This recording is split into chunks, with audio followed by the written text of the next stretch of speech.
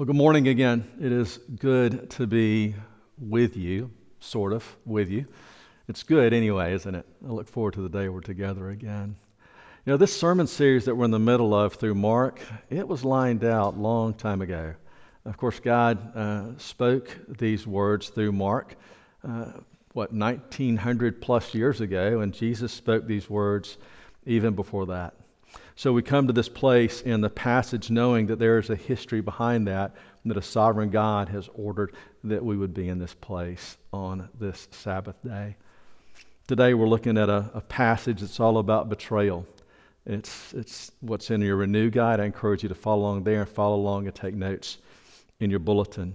We come to it from Mark chapter 14. We're going to pick up in verse 17 of this passage. They're preparing for the Passover, and here is the Word of God. And when it was evening, he came with the 12, and as they were reclining at table and eating, Jesus said, "Truly, I say to you, one of you will betray me, one who is eating with me." And they began to be sorrowful and to say to him one after another, "Is it I?" And he said to them, "It is one of the 12, one who is dipping bread into the dish with me. For the Son of Man goes as it is written of him, but woe to that man by whom the Son of Man is betrayed. It would have been better for that man if he had not been born." And as they were eating, he took bread, and after blessing it, broke it, and gave it to them, and said, "Take, this is my body." And he took a cup, and when he had given thanks, he gave it to them, and they all drank of it. And he said to them, "This is my blood of the covenant, which is poured out for many. Truly, I say to you, I will not drink again of the fruit of the vine until that day when I drink it new in the kingdom of God." And when they had sung a hymn, he went out to the Mount of Olives. And Jesus said to them, "You will all fall away, for it is written, I will strike the shepherd, and the sheep will be scattered. But after I am raised up, I will go before you to Galilee."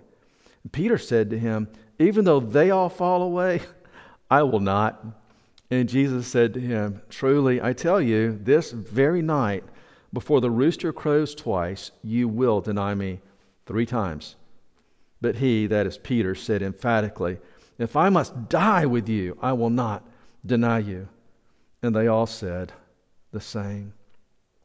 Father, thank you for your word that you give to us. Lord, my heart is still heavy when I read of the betrayal of Jesus Christ by Judas and by Peter and the others as they turn their backs on him. Father, I'd like to think that we would never do that, and yet I know that's not true. Father, I pray this morning as we open up your word and we unpack it, that you would transform us. Lord, that you would pour your grace out on us. Give us the courage, Lord, to follow you more closely. Lord, be glorified in our midst. We're in great need of your grace, your forgiveness. In Jesus' name, amen. Amen. Listen, when I think of betrayal, my heart, my mind quickly go to the Lord of the Rings. I'm a huge Lord of the Rings fan. If you don't know that yet, you're going to catch on over the years. One of the best, not one of the best, perhaps the best movie series ever made, Lord of the Rings, right? So, after that, what do you get? You get Les Mis, Greatest Showman, you get some Jason Bourne things, stuff like that. Princess Bride, of course, was a classic. Everybody needs a Princess Bride. If you haven't seen that one, you're missing out. Last night, I got to watch The Fellowship of the Ring with Abby, my daughter. And one of the scenes in there has the Fellowship of the Nine minus Gandalf, because he'd been lost in the mines of Moria, and so you get the other 8, and they're coming up to a beach, and they land their boats there, and Frodo, the ring bearer, takes off into the woods. Boromir follows him. Boromir tries to convince Frodo to let him have the ring. Boromir's motives are not pure. He wants to take the ring so that he can have the power. Frodo's not going to give it up. Boromir comes after him, even tackles Frodo to try and retrieve the ring. Frodo slips the ring on his finger, of course, disappears and takes off over the hill. Watching this whole scene were Merry and Pippin, two other hobbits. Listen, if you haven't seen The Lord of the Rings, you are missing out on Merry and Pippin. Great characters. So they're sitting there and they're watching the whole scene, and suddenly over another hill comes the orcs of Isengard, and they're intent on capturing Merry and Pippin and carrying them back to Saruman. Boromir by this time has come to his senses. He knows that he has sought to betray Frodo, sought to betray the whole fellowship of the ring, to betray his nation, to betray himself, to betray his father. He comes to his senses and he says, "What have I done, Frodo? What have I done?" And he stands up and he pulls his sword and he's going to defend Merry and Pippin from a whole band of orcs. Well, let me skip towards the middle and the end of that. Merry and Pippin take off. They're captured by the orcs and carried off to Isengard. Boromir takes 3 orc arrows in his chest, here, here, and here. And he's going down. But he's fought to the end, giving up his life for Merry and Pippin. Aragorn comes over the hill and he finds Boromir about to die. Aragorn kneels down before his friend, knowing that his friend has sought to betray them all. Boromir cries out, asking forgiveness.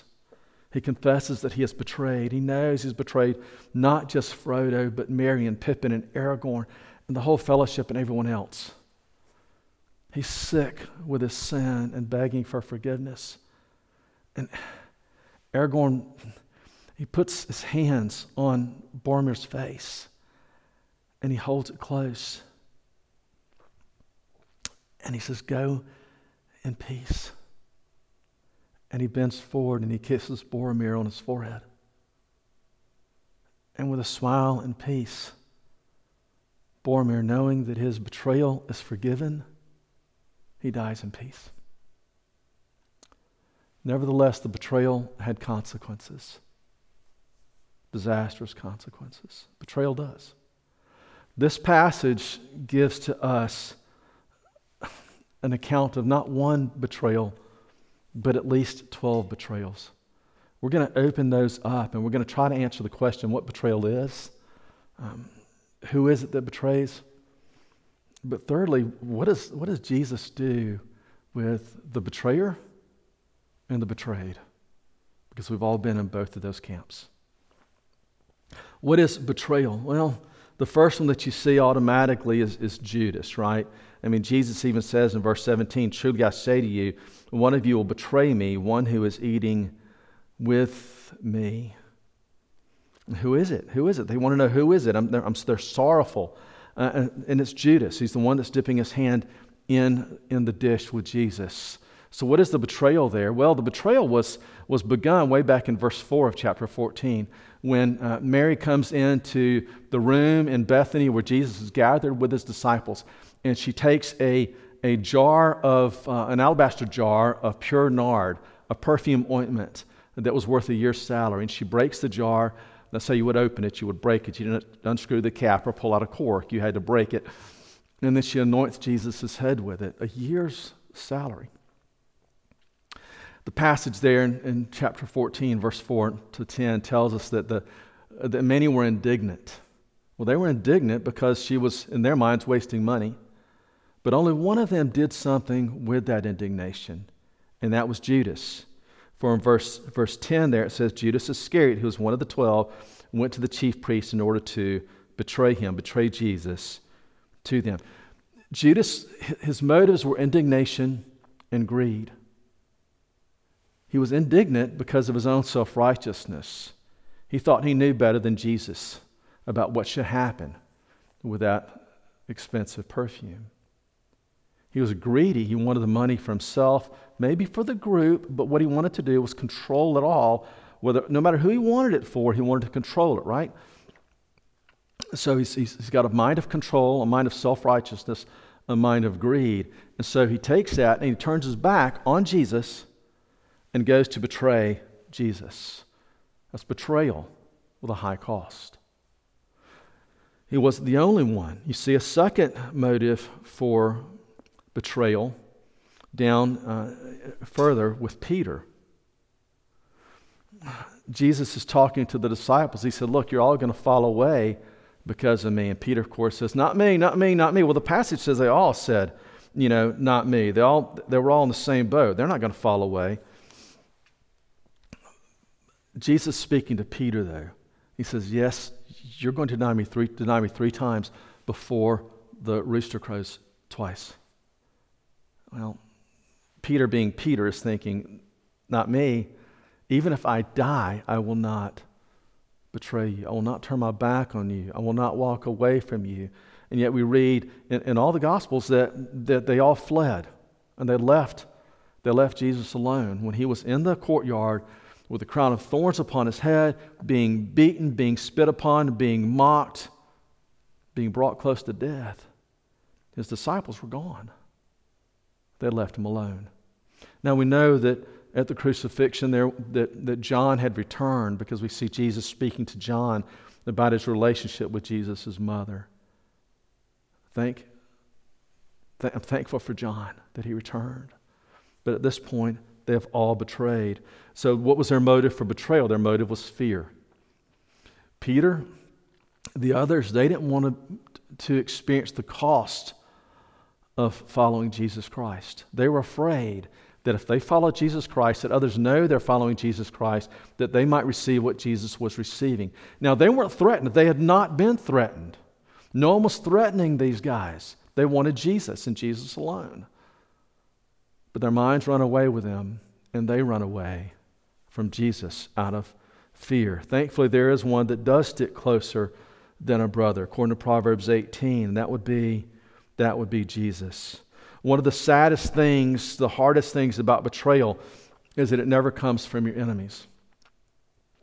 Betrayal always involves a relationship with a friend, someone that's trusted. What an enemy does to you is not betrayal. Betrayal involves friendship, someone that you trust. In our context, it might look a little different. In our context, we think of betrayal. The first thing we might think of is treason. We might think of a spy that has sold country secrets to another country, maybe. Maybe we then go and we begin to think of, a spouse betraying another spouse through an affair, either an emotional affair or a physical affair. We think of that kind of betrayal. And those are the tougher of the things, the harder of the things. But all betrayal is painful. Heather Brewer says that the worst pain in the world goes beyond the physical, even further beyond any other emotional pain one can feel, and that's the betrayal of a friend. That would involve deception. It would involve the misuse of trust. Betrayal is the misuse of trust, and everyone's impacted by that. Not just the person that you betray, but everyone else that's anywhere around in those relationships is impacted by that. A man seduces his secretary. The secretary's married to someone else.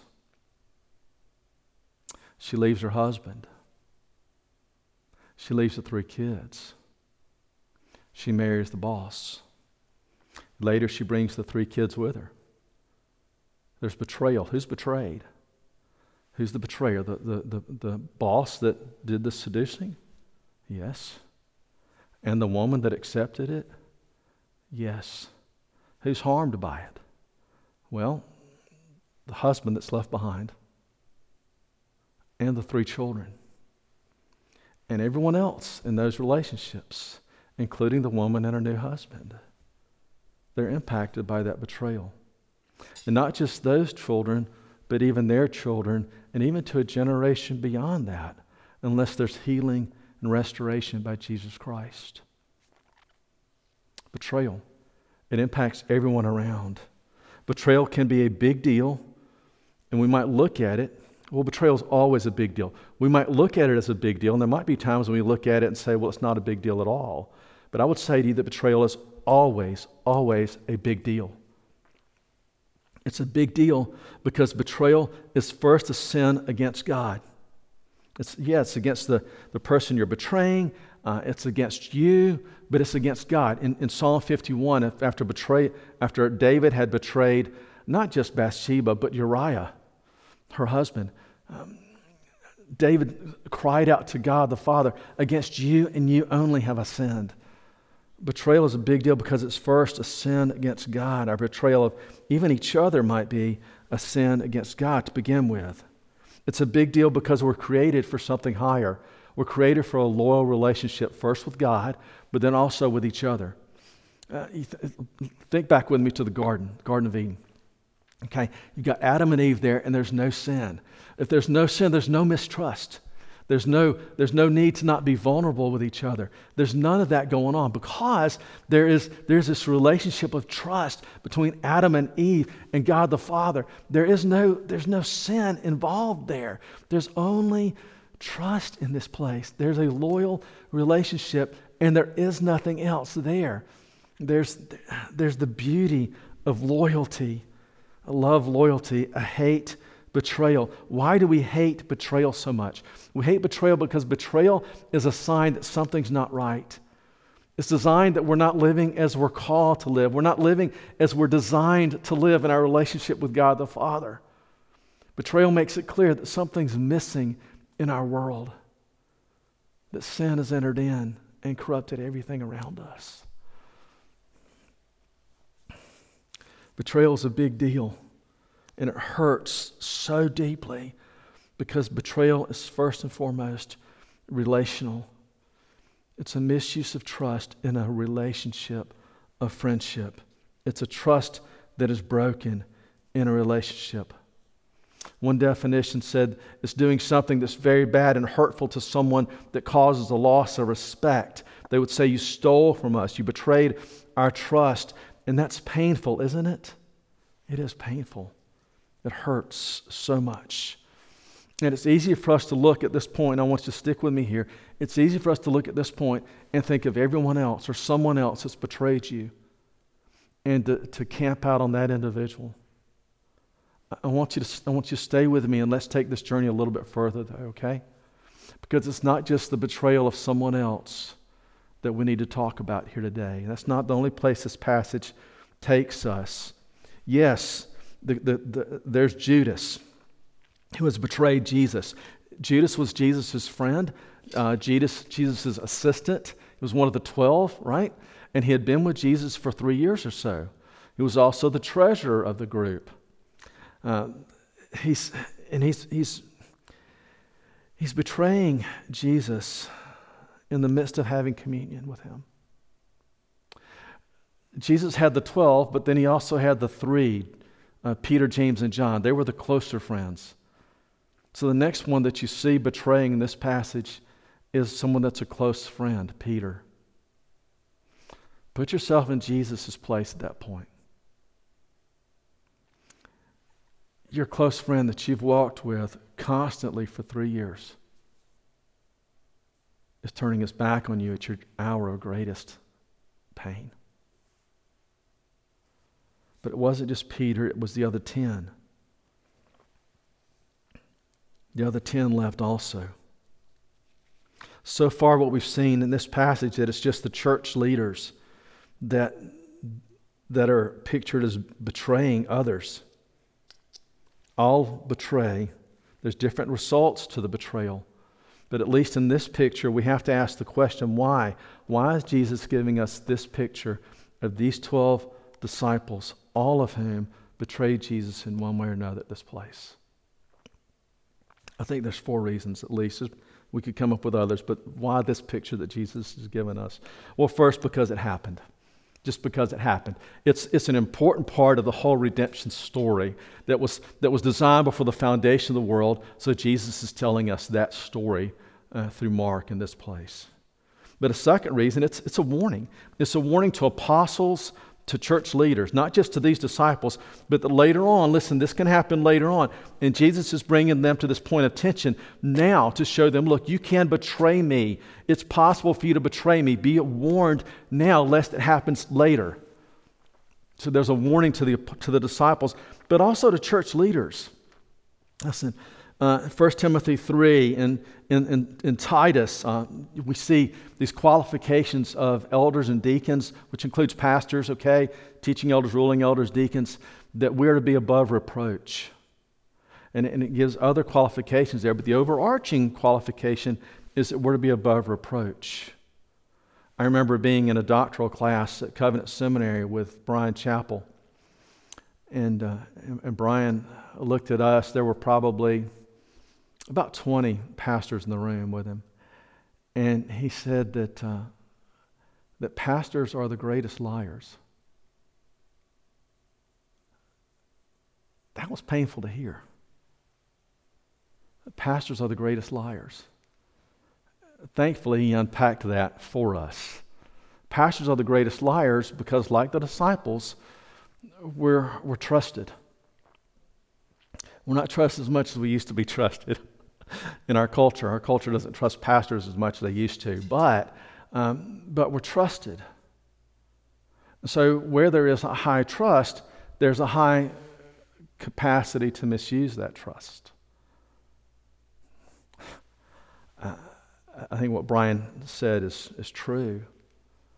I remember early as a Christian at Auburn University, I heard a pastor preaching and teaching, and he said that one of the results of the creation story where God takes a rib from Adam and creates Eve, and one of the results of that is that men have one less rib than women. And right now you're sitting on your sofa and you're laughing, right? Listen, I was a new believer, and I had just trusted people that were telling me this story of salvation in Jesus, and there's another pastor telling me this story, and I'm thinking in my head, can this be true? Wow, that's amazing. Of course, then another part of my brain, goes back and remembers anatomy class and no, that's not true. The point is, though, that pastors are trusted. Church leaders are trusted. There's a reason that James gives us the warning in chapter 3. Not many of you should become teachers, my brothers, for you know that we who teach will be judged with greater strictness. So, listen, there's a warning here. I think that's the second reason that Jesus gives us. Not just Judas, not just Peter, but he makes it clear to us that all of the other 10 walked away from him, betrayed him as well. So it's a warning to apostles and church leaders. But listen, it's a warning to all that are in any place of authority or a place of impact in a relationship. If you've got influence in a relationship, then it's a warning to you as well, whether you're the authority or just someone with influence. It's possible to use that influence in a wrong way, to betray trust. So this is a warning to us that we're capable of that. Every one of us are. I think a fourth reason that's here is that we pick up here that there are no super Christians.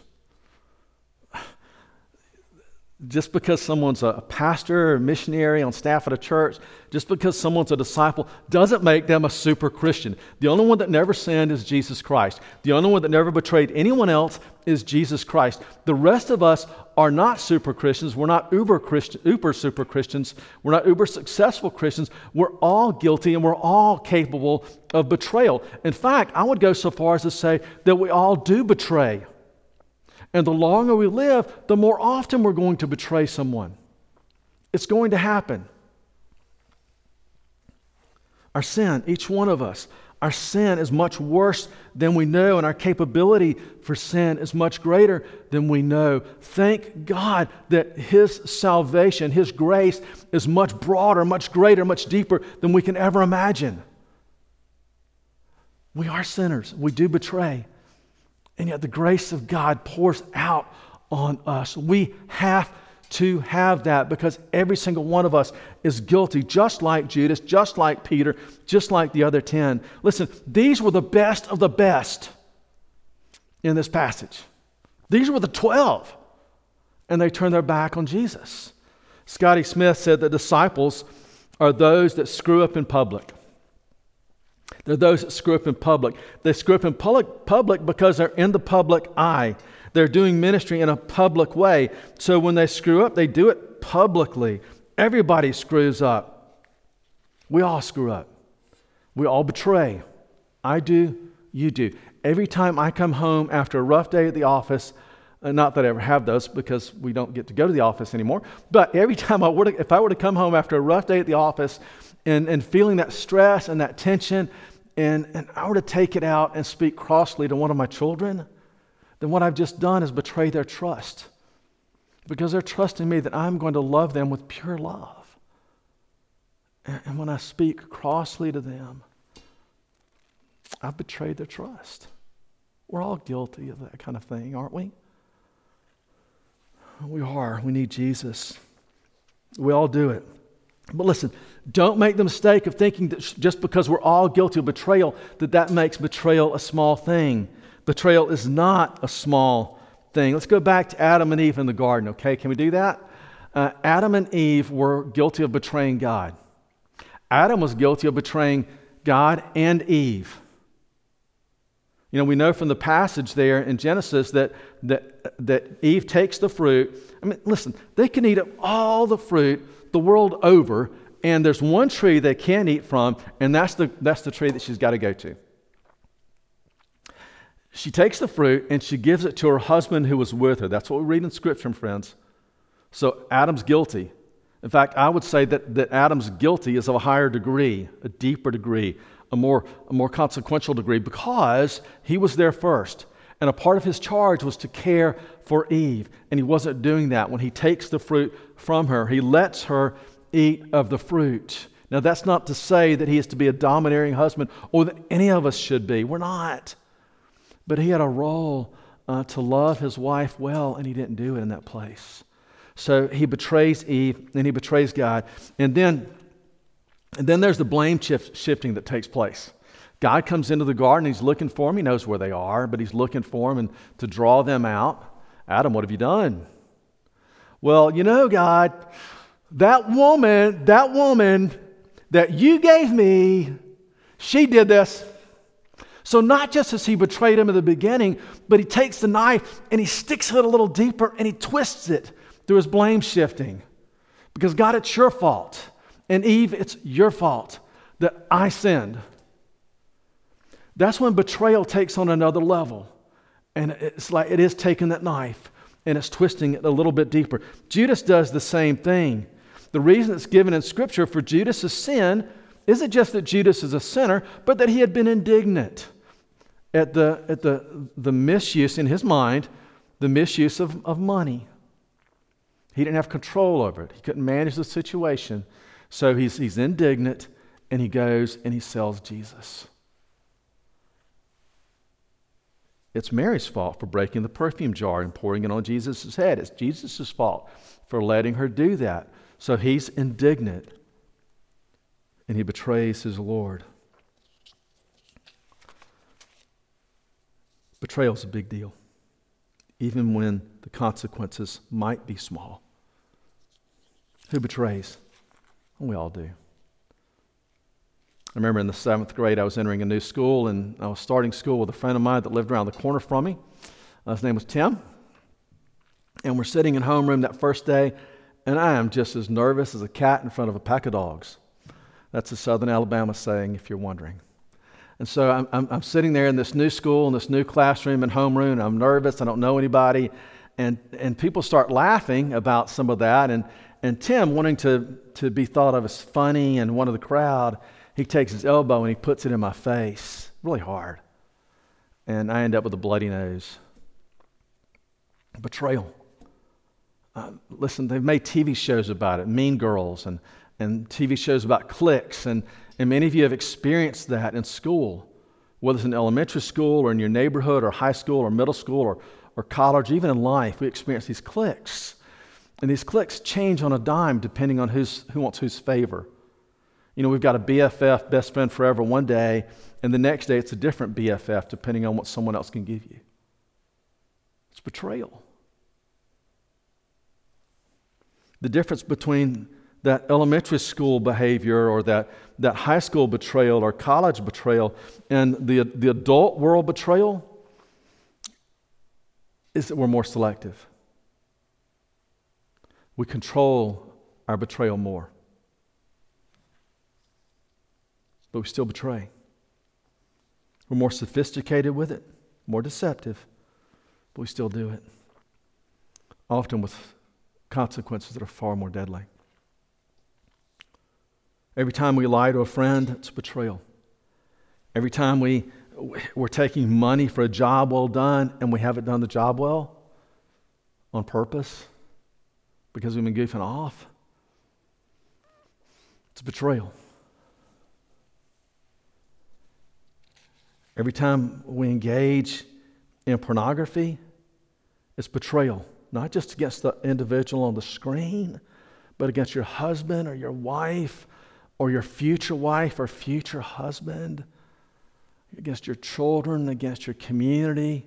It's betrayal. Every time we engage in gossip, it's betrayal. Scott Sauls calls gossip pornography of the mouth, because we're using someone else that's not even present to make us feel better about ourselves. And that's betrayal. Betrayal of that individual, betrayal of the person you're talking to that's engaging in it with you. We all betray. We're all guilty. What does God do with this betrayal? He doesn't just sweep it under the rug. Thank God He doesn't do that with our sin. When there's betrayers and the betrayed, okay? There's both. What does He do with the betrayers? Well, with Judas, He confronts Judas. He exposes Judas. I know what you're going to do. But still, Jesus is in the Passover meal with Judas. He's still worshiping alongside Judas, knowing that Judas is going to betray him. He lets Judas carry out his plan because it's a part of God's overall sovereign plan for the redemption of man. With Peter, betrayer, Jesus loves him. Jesus had served him. You look at John chapter 13. We're not going to go there today. Go there again later on. In John chapter 13, Jesus washes Peter's feet. He washes the feet of all his disciples, knowing full well that they are going to walk away from him, that they'll turn their backs on him when he's being beaten and a crown of thorns being shoved on his head. They're going to scatter. He knows that. And yet he serves them. And he calls us to do the same. We see the outcome of that in Romans 2, where we read that it is your kindness, O Lord, that leads us to repentance. It's that kind of kindness and service. So Peter is loved by Jesus. He's served by Jesus. Jesus worships with Peter. Goes through the Passover meal with Peter and with the other 10, knowing full well they're going to turn their back on him. Jesus never turns his back on them. Never. And then the day comes, we read about it at the end of the book of John, where Jesus restores Peter. And he takes him aside. Peter, do you love me? Peter, do you love me? Peter, do you love me?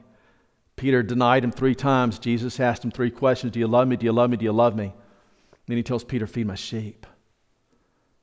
He gives Peter that opportunity to repent, to recognize his love for Jesus and Jesus' love for Peter.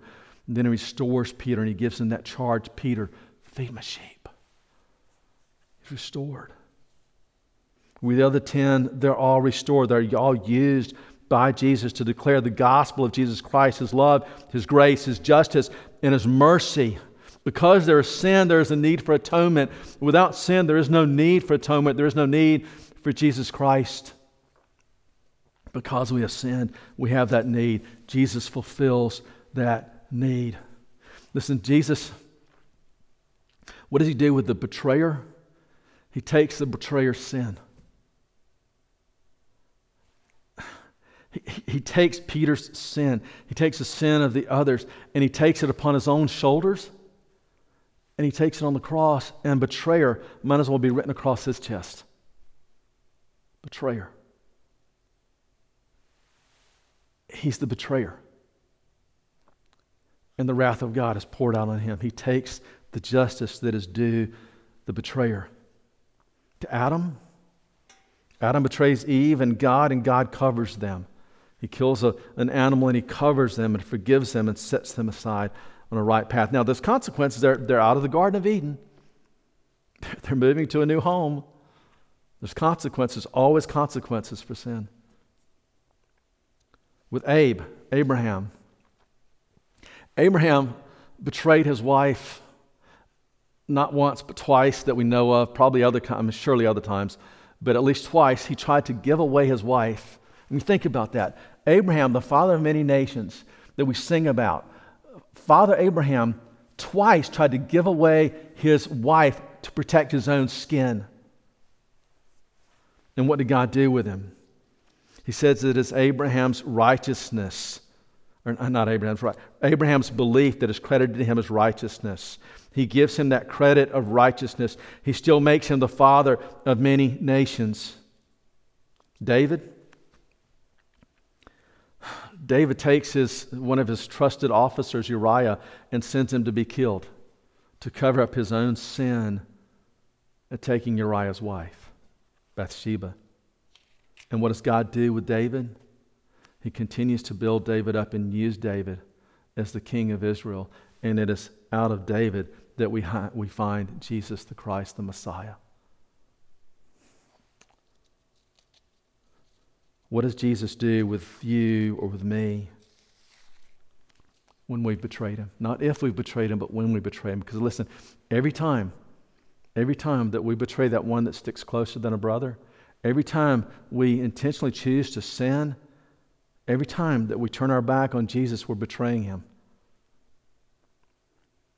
And we might not be saying it out loud. We might not be saying it with full consciousness, perhaps. But we're saying, Jesus, I'm not going to hear from you right now. I'm not going to follow you right now. I'm going to go in this direction. Or I'm going to go in this direction. I'm going to let my heart be captured over here. And when we're doing that, we're betraying Jesus. And what does he do with that? He takes our betrayal upon himself, and he pays the price for it, that we might have life with him forever. And then he worships with us. What about the betrayed? Listen. Anytime there's a betrayer, there's a betrayed. And there's a tension here. Because here on earth, the reality is there will be a lot of betrayal that we will never see the consequences of. We'll never see the justice given out. And we might feel like someone that has betrayed us has gotten away with it. And they might get away with it as far as we can see this side of heaven. That's between them and God. But it's hard to leave it there, isn't it? It's hard. When you're betrayed, you want revenge, you want justice. Well, we want justice and revenge for others when they betray, but when we betray, we don't necessarily want that, right? We want mercy. Think about Joseph. Joseph is betrayed by his brothers. They throw him in a pit. They sell him as a slave, and then he's off into Egypt. You can read about the last fourth of the book of Genesis. When they come back to Egypt later on, these brothers, and they come looking for help, for food, you see Joseph's revengeful heart, his angry heart, want justice, and he wants them to suffer for what they've done to him. Thankfully, Joseph also has a heart of mercy, and he pours out grace upon those that don't deserve grace. They don't deserve what he's going to give them, but he gives it to them anyway. Even when he's betrayed. When Jesus is betrayed by Peter, he dies for their betrayal. When Jesus is betrayed by you and by me, he dies for our betrayal. So what about when we, when you, when I, what about when we are betrayed? What does God do with that? Well, one of the things I love about the Psalms is it reminds us that God gives us himself as a refuge. He tells us to come to him, and he will be our refuge. He will be our hiding place, a place where we can continually run to and hide in him. He holds us closely. He embraces us closely in that way. He is our defender. There is no defender like God is our defender. What does God do with us? But listen, for some here that are listening, watching this morning, we're not in the same room. I wish we were. For some of you, the pain of your betrayal is so deep that you can feel it physically, right? It hurts. It can be crushing. I've read that the impact of betrayal includes shock, it includes loss, grief, damaged self-esteem, self-doubting, it includes anger. It can produce life-altering changes. Betrayal, your innocence is stolen. You intimately know the pain of being abandoned. Maybe you know the pain of being deceived, even being abused. I really wish you didn't know that pain.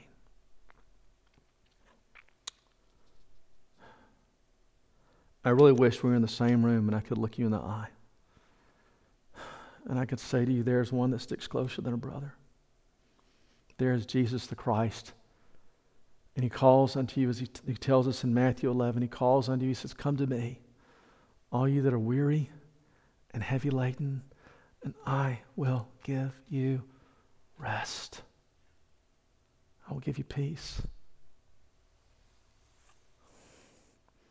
Jesus calls us to come to him.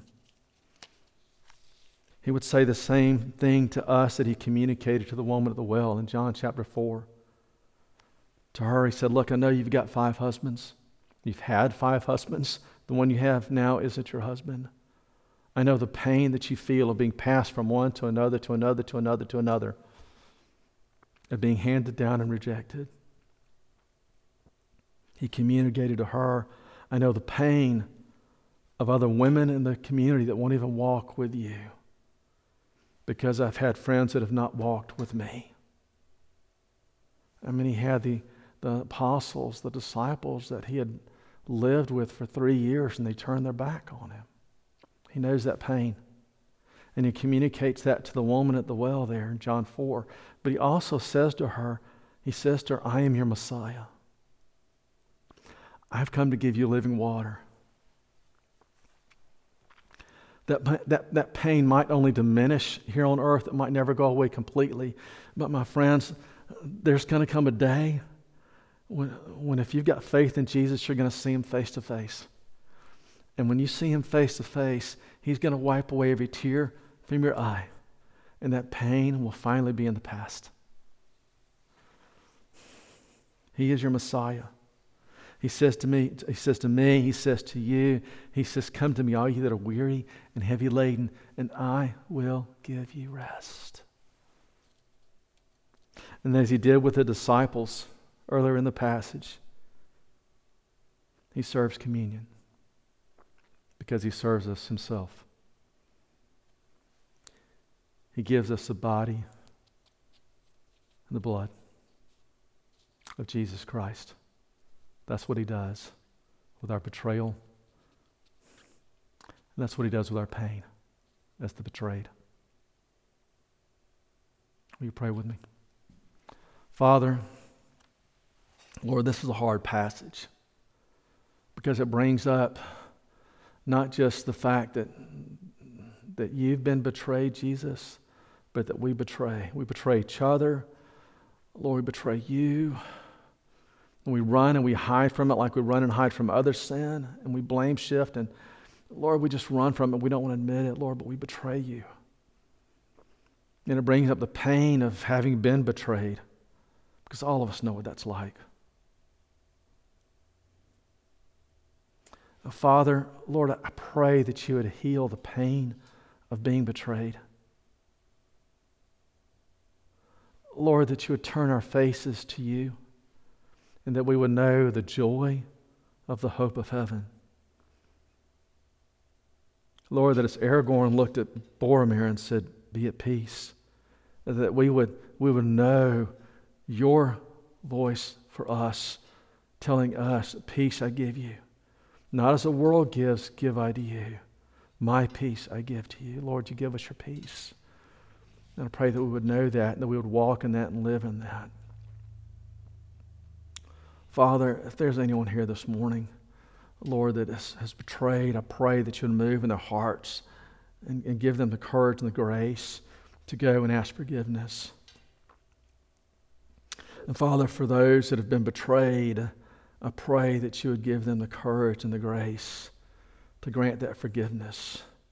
And Father, you would heal us all and help us to walk in that newness of life, in the peace of Jesus Christ, in whose name we live and move and have our being.